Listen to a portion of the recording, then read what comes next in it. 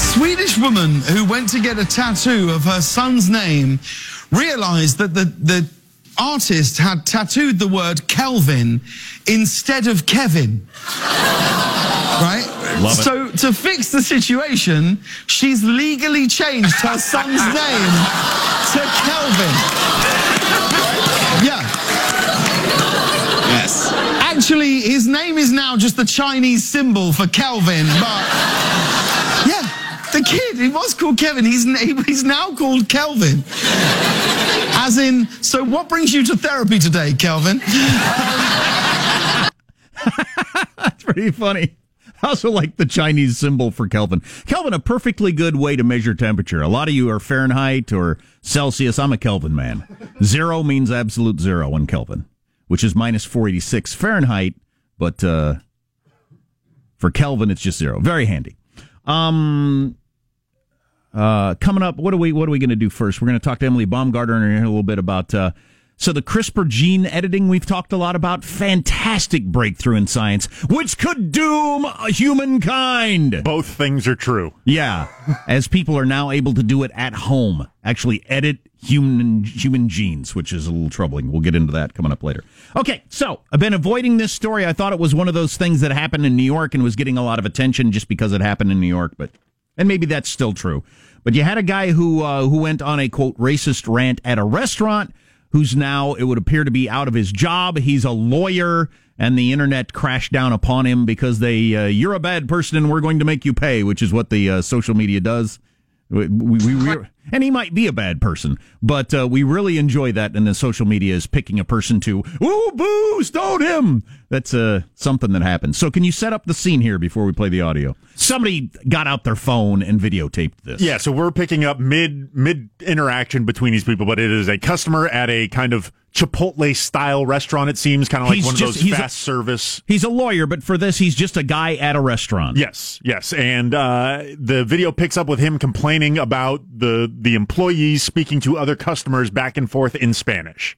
As a customer, he's not the owner, he's just a guy in a restaurant, and he hears people speaking Spanish, okay? Clients at your staff is speaking Spanish to customers when they should be speaking very violent. I mean, sometimes they do. Every person I listen to, he spoke it, she's speaking it, is America. You're He's very ignorant. He's very ignorant, and he shouldn't be allowed. I will be following up, and my guess is they're not documented. So my next call is to ICE to have each one of them kicked out of my country. If they have the balls to come here and live off. Yeah. So, in case you didn't hear that, because it's AM radio, and you're for some of you, and you're driving under a bridge or whatever. So he threw in I don't think they're documented or something. Is that what he did? Yeah. And furthermore, I don't think you're documented. So my next call is going to be to ICE. All right. Fantastic. Go on. Here we go. ICE to have each one of them kicked out of my country. If they have the balls to come here and live off of my money, I pay for their welfare, I pay for their ability to be here. The least they can do is Their welfare? You understand? A place in Midtown Manhattan, your staff should be speaking English, not Spanish. Because of people like you, our nation. Honey, I'm calling ICE. Call ICE. So that they can speak. Maybe you shouldn't eat that sandwich today. Take a break from the food. Maybe you should get hit by a car, you piece of.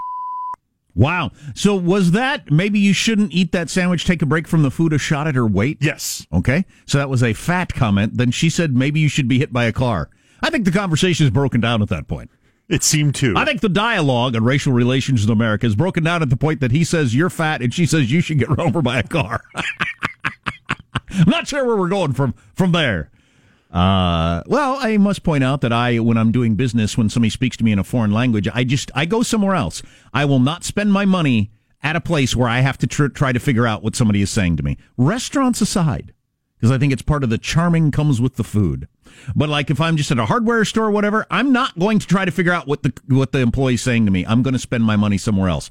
I'm with the guy on that. On the other hand, why is he yelling at those people about it?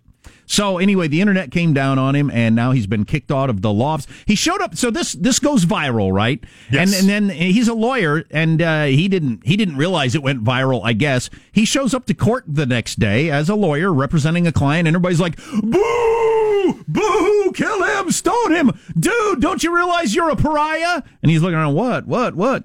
And colleagues couldn't believe that he actually showed up in public. And now the press, since this is caught on big in New York, he comes out of his apartment complex yesterday, and he got the New York Post and the Daily News and everybody yelling questions at him. He pulls an umbrella down over his face, jumps on the phone and calls 911 and asks the police to come help save him from the reporters, which they said, what do you want us to do? I mean, the reporters can hang out there and yell questions at if you want. So he's become a celebrity of some sorts. A GoFundMe page got started in which they've raised enough money to send a mariachi band to his office. Somebody actually went to Google, kind of like the Wikipedia pranksterism, where they changed his business. It was no longer a law firm. They changed it to like a Spanish restaurant. Gotcha. So the internet's doing what the internet does. So you're up with diversity and everything like that. You have to come down on this guy and screaming. He's gotten a lot of hate on all his social media, and it looks like he's going to be suffering for a job. Although this is what I would do if I were him. I would take a week's vacation, and nobody will remember this ever happened by Monday, because that's the way the modern news cycle works. It will be completely over. Nobody will remember it even existed. If somebody brings it up, they'll say, oh, yeah, I remember hearing about that. Wasn't that like 2 years ago? Because that's the way all these things work. If you ever get caught up in one of these maelstroms, just lay low for like 48 hours and you'll just be okay. I swear to God. So why has this gotten so much attention nationally? Not as much as the royal wedding, but anybody know? No, just because there's racism involved. Yeah. I'm looking at Good Morning America, the Today Show, and the CBS Early Show all led with the royal wedding. All of them. Keep that in mind. We are not a serious country. Megan! They led with the royal wedding. They've all got correspondents there standing outside Buckingham Palace or whatever it is that you do, and reporting on the royal wedding. So, it's disappointing to be a human. That's what I'm saying. Emily Baumgartner of the New York Times coming up on the do-it-yourself gene editing phenomenon. Yeah, you can edit genes in your garage. It turns out this couldn't go wrong at all.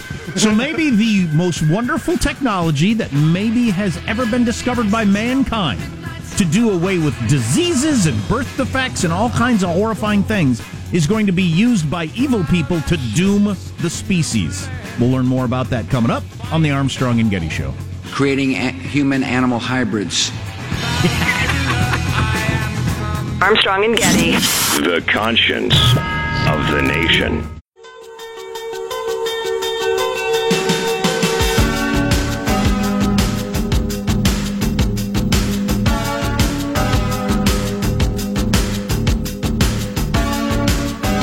The Armstrong and Getty Show.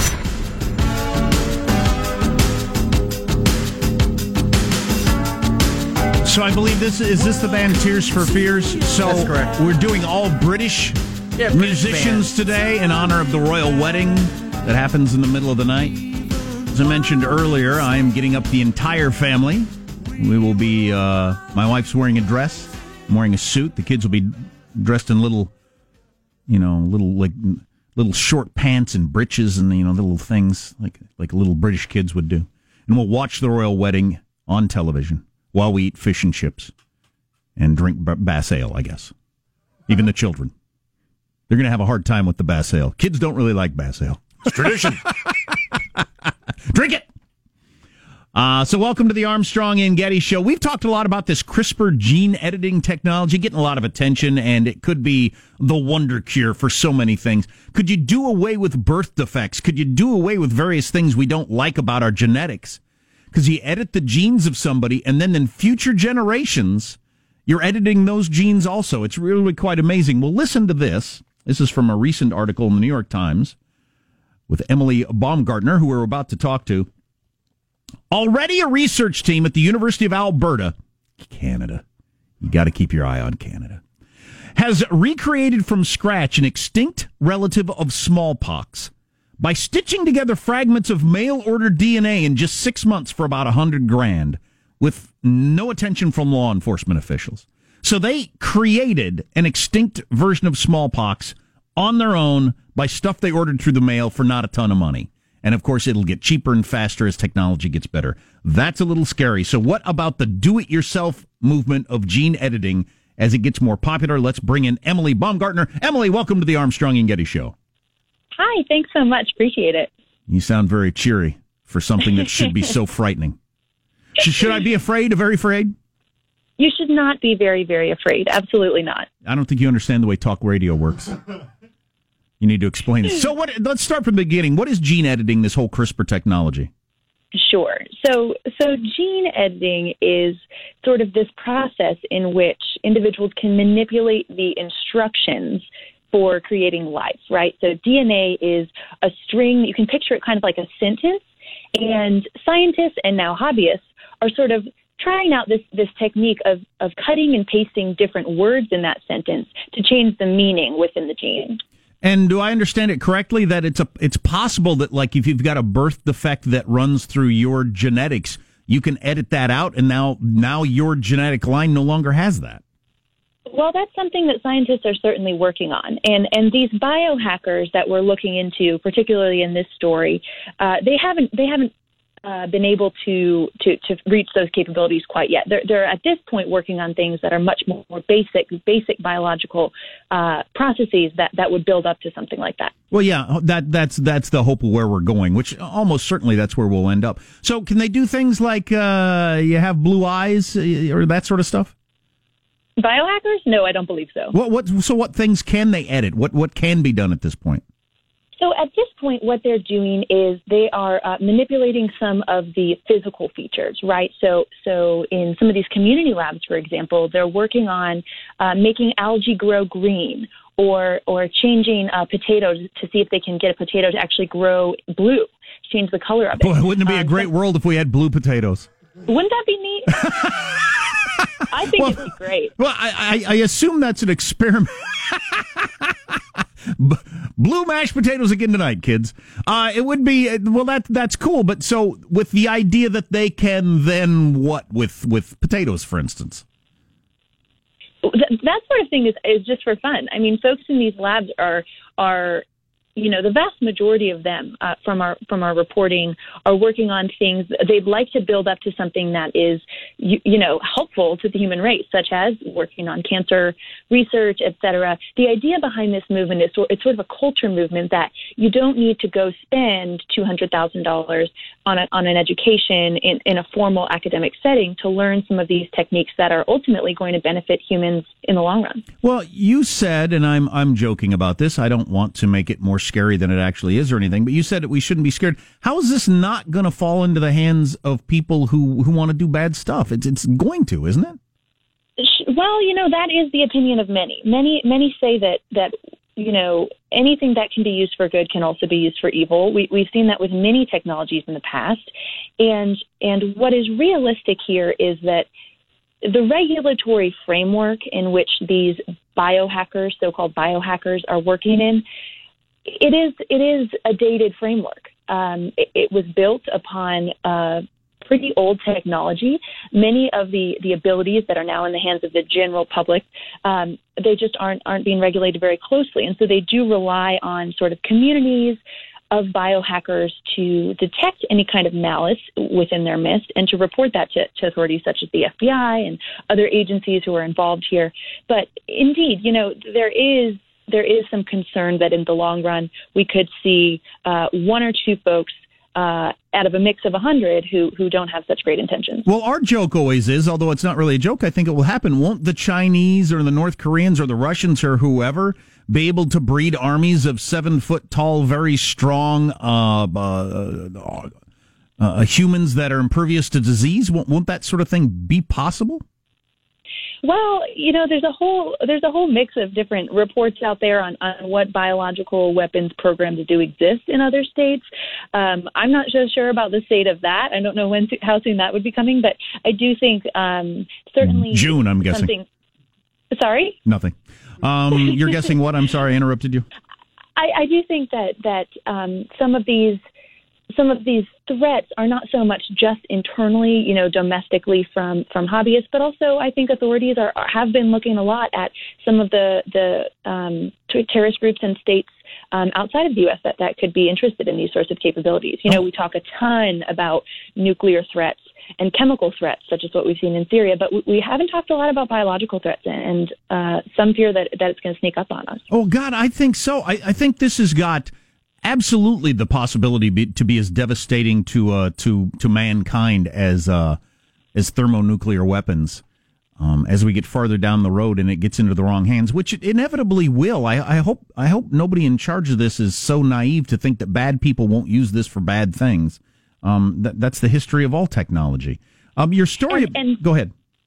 I would just also add that there are some difficult elements surrounding sort of this biological realm that are different than others. So, for example, a nuclear plant, a nuclear processing plant, you're going to be able to see what's going on there pretty easily. But in a biological setting, I mean, right. Someone who's working on a biological weapon, it's going to look a lot like a cancer lab.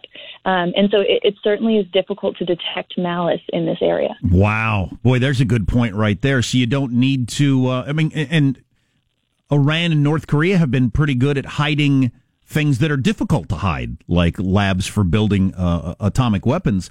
There'll be no way you can detect whether the Russians or the Chinese are coming up with some heinous disease in a lab. It just looked like a hospital.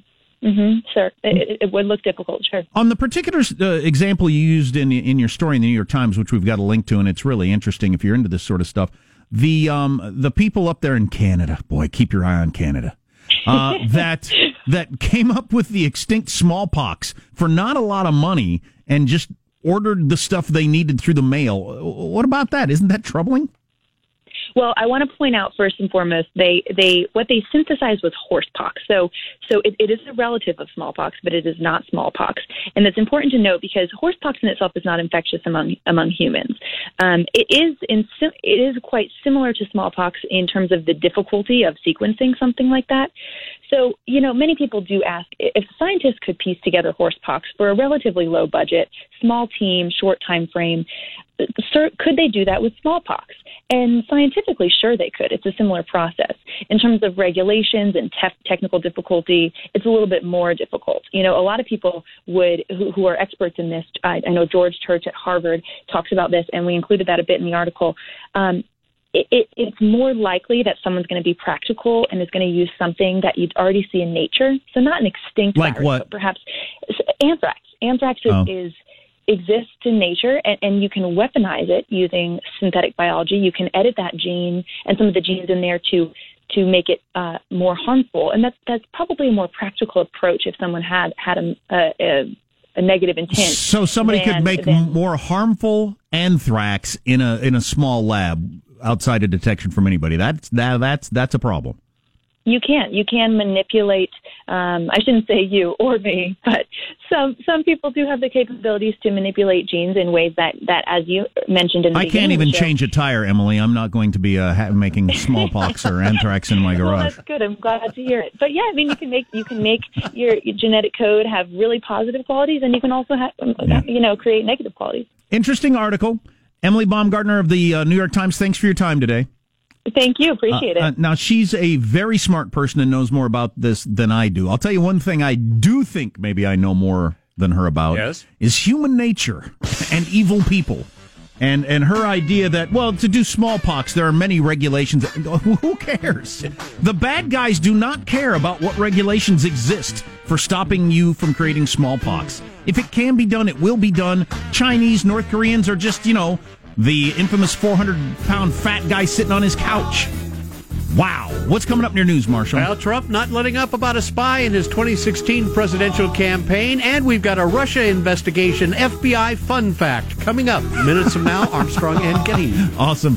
All on the way. Text line 415-295-KFTC, the Armstrong and Getty Show.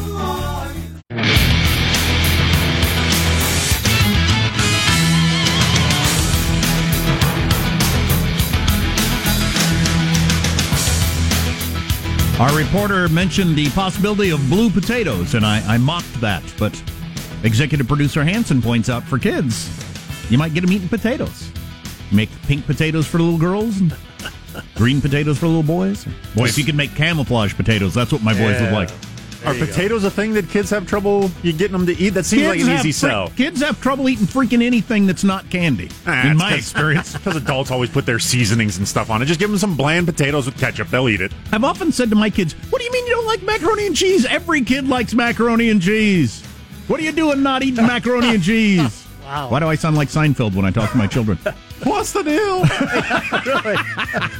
Let's get to the news now with Marshall Phillips. Well, President Trump is continuing to suggest that the Justice Department spied on his 2016 campaign. Now quoting Fox Business News anchor David Assman, who said, apparently the DOJ put a spy in the Trump campaign. This has never been done before, and by any means necessary, they are out to frame Donald Trump for crimes he did not commit. Who said that? David Assman with Fox Business News. Okay. Later, the president weighed in again, tweeting, reports are there was indeed at least one FBI representative implanted for political purposes into my campaign for president. It took place very early on and long before the phony Russian hoax became a hot fake news story. If true, all-time biggest political scandal, exclamation point. It could be pretty big if that's what happened. And, I assume Mueller's going to get to the bottom of this. As we've been saying all week long, we could find out that Trump and the FBI did awful things, that neither of them did awful things. Right. Who knows? I don't have any idea how this is going to turn out. I heard a funny term on MSNBC, though, that they invented. They hate Trump all day long, every day, and they constantly talk in tones like this. These are just times when we need to pull together and see if we can get through this before the country's destroyed. They talk like that all day long, like it's all falling apart any second. But they came up with the term.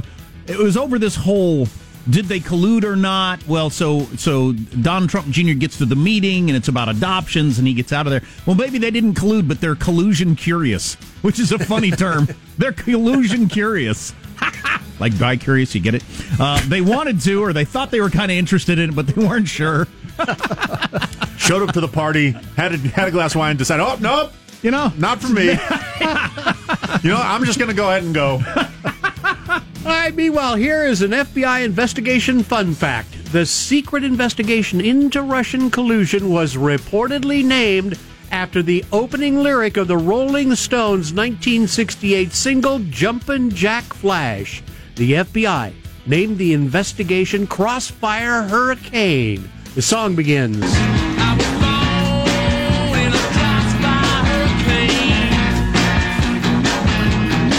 Yeah, I read that article. It's pretty damned interesting about how the whole thing started. I assumed it came from the Rolling Stones song. But anyway, Crossfire Hurricane was the name of the project at the beginning, which the FBI kept secret from other people in the Justice Department because they didn't want it to leak out that they were investigating Trump because they thought that would damage him politically. So that's actually, one on the side of trying to protect Trump. The investigation was opened 100 days before the 2016 election, the name initially used by the group of 5 agents who went to London to interview the Australian ambassador to the UK who claimed to have evidence of collusion. And they were the only 5 agents that were aware that this was going on. They kept it secret from a lot of people they don't normally keep it secret from because they didn't want this to leak out until they knew anything bad had happened because politically it'd be so damaging. So that was the FBI doing the right thing.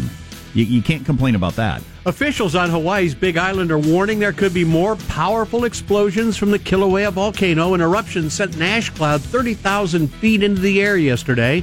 Officials are now warning of more powerful eruptions as the molten lava meets groundwater. The sound of some of those bursts.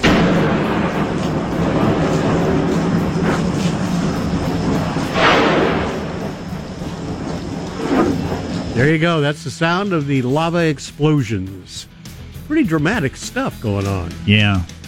I'd like to see that. But it's some of the most amazing video that I've seen in a long time are these things of the volcanoes in Hawaii. I can't imagine what that looks like in person, although can you enjoy it without the, is this about to blow and kill me? Right. The other thing I want to know is what is like the heat radius of that? Like how close do you have to be in order to feel like... I would think rock that's 2,000 degrees would be pretty hot from pretty far away. I feel like it would be. Yeah. And now... At midday tomorrow, His Highness the Prince Harry will wed Miss Meghan Markle in the Royal Peculiar of St. George's Chapel. Wow. The big question is, who will give Meghan away? Well, we have learned. Is that the big question? Yes, we have learned this morning. Meghan Markle will make a statement. She'll walk halfway down the aisle by herself and then be joined by her future father-in-law, Prince Charles. He will escort her to the altar. Do I understand she has a tattoo? She may have a tattoo. I believe that's the first time that's happened in royal history also.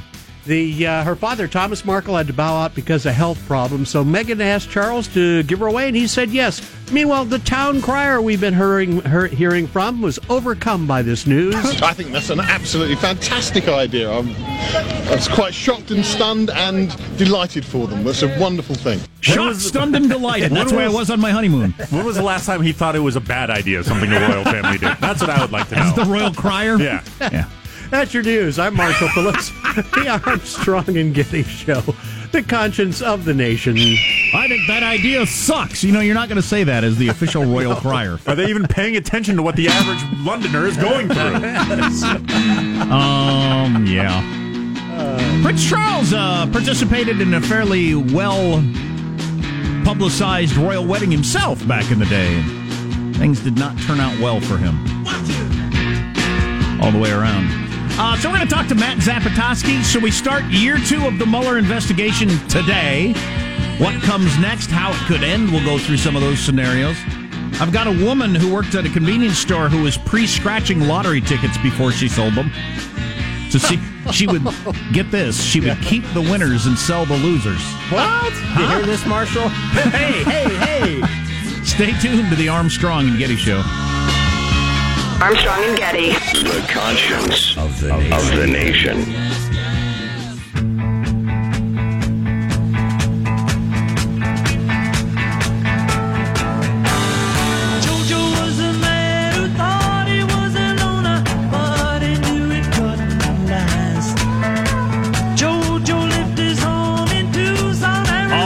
Music on this, the eve of the royal wedding, because we definitely have royal fever around here, don't we? Huh? Who's not excited? Right, me too. Meghan! Marrying Prince Harry. So I'd like to welcome to the Armstrong and Getty Show a regular Matt Zapotosky, the national security reporter from the Washington Post.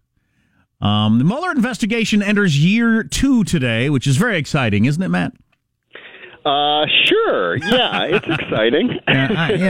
What's it's been a year. The amount of time we and everybody else have talked about something that we know practically nothing about is really interesting. Well, I would dispute that we know practically nothing about it. I think we don't have a good answer to whether the Trump campaign coordinated with Russia to influence the 2016 election, but we have a lot of sort of hints on that front via guilty pleas from George Papadopoulos and Mike Flynn, and we know a lot about Paul Manafort's alleged misdeeds sort of months before the campaign. We know a lot about the work Mueller has done, but he has been remarkably secret about other topics, and I don't know that we have a great sense of where it's going to go in year 2. I just find it hard to believe that if there was some big bombshell, it wouldn't have leaked out, as leaky as everything has been. I don't know. Mueller has run a pretty tight ship, and I think you can even see that in the questions that he wanted to ask President Trump, if President Trump were willing to sit down for an interview. As I understand it, the special counsel team would only provide those verbally, wouldn't put them down in writing. Now, part of that, of course, is they don't want to be sort of boxed into these are the questions, can't go beyond. But another part, as I understand it, is they didn't want, the possibility of them leaking. Of course, the president's lawyers just wrote them down, and eventually they did make their way out. But, I think there is a lot we don't know. Mueller has operated with some secrecy. We learned, this month about some of Michael Cohen's outreach to major companies and money he got from major companies. Mueller apparently knew that months ago, and we didn't. So wouldn't be surprised if Mueller knows a lot still that we don't. Oh, yeah, and as far as when it ends, it could end... I suppose it couldn't end tomorrow because we assume he needs to talk to the president first, but it could end soon or not for 2 years. I do think the fact that he is angling for an interview with the president suggests that we must be nearing the end, at least of that portion of it, at least with the portion that touches the president. But there are some tentacles here that we know are going to go on longer, right? I mean, Paul Manafort has a trial that isn't scheduled for the fall. So, while there are some signs that maybe we're coming to a climax, there are other signs that this could go on a lot longer. And a year for a complicated, counterintelligence and white-collar investigation is really really not all that long. Now, some of the work was done before Mueller was appointed, but really he's done a lot in the year. What's interesting to me is this is a TV show. The whole Trump thing is a TV show for a lot of America, and we don't like TV shows with hard-to-follow plots that don't have a payoff. And I think that's why the support for the Mueller probe is dropping little by little, and that seems to be a strategy, I think, by the Trump team. You know, you keep bad-mouthing the report, you talk about how long it's gone, and maybe you can get support for the Mueller probe down below 50%, and that helps you a lot politically. Yeah, absolutely. I was talking to Robert Ray, who was an independent counsel at the end of the Whitewater investigation, the Bill Clinton investigation. And he said, look, in his view, you probably have about 18 to 24 months before the public says enough already?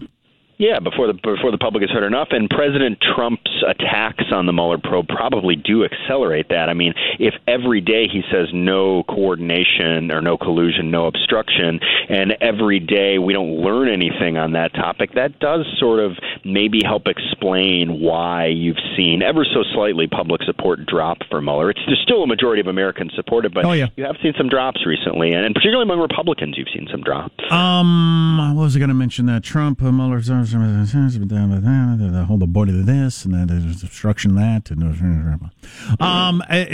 Is it true? I heard somebody report that they claimed they had a source, whether they do or not, that Mueller would not drop this thing even if he wrapped it up before the midterm elections, for instance, because he wouldn't want to be involved in that. Well, here's what's true about that. I think everybody in the Justice Department expects that Mueller will not take overt steps close to the election. What exactly that time period is, I don't know, but there's this long-standing Justice Department tradition that you don't take steps in an investigation that could affect an election. You don't call a press conference 10 days before the presidential election? I think that has only reinforced these long-standing traditions. So, I don't think Mueller is looking at what Jim Comey did and think, "Wow, that's a great model for me." I think he is going to go dark, as they say. That's not to say he's not going to do anything. He will do things that he has reasonable confidence won't become public. But I don't think you'll see him, kicking in Jared Kushner's door, 2 weeks before the election. We're talking to Matt Zapotosky of the Washington Post. So Trump's tweet yesterday about a mole in the campaign and everything, is that getting much attention? I think that is getting some attention. Obviously, that would be a big deal if that had happened. I think there's just a lot of questions we still have to answer on that. So, look, we reported that a longtime source of the FBI was used in the Russia probe. We reported that last week. It's really sort of caught fire this week, but there is quite a lot we don't understand about that, and the devil is in the details. Look, the FBI, of course, uses confidential sources, and it wouldn't be unheard of if they had a predicated investigation. It wouldn't be inappropriate if they had a predicated investigation to be using confidential sources, but I think we have a lot of questions to answer about how exactly this source was used and what they did and what information they communicated. But, this seems to be the latest line of attack from the president and his allies, so it's important to get to the bottom of. Yeah, my theory is it wouldn't surprise me if the FBI did something that they wouldn't normally do because they thought there's no way Trump's going to win. That wasn't even on the radar that Trump's going to win. We just want to know what this clown operation is up to.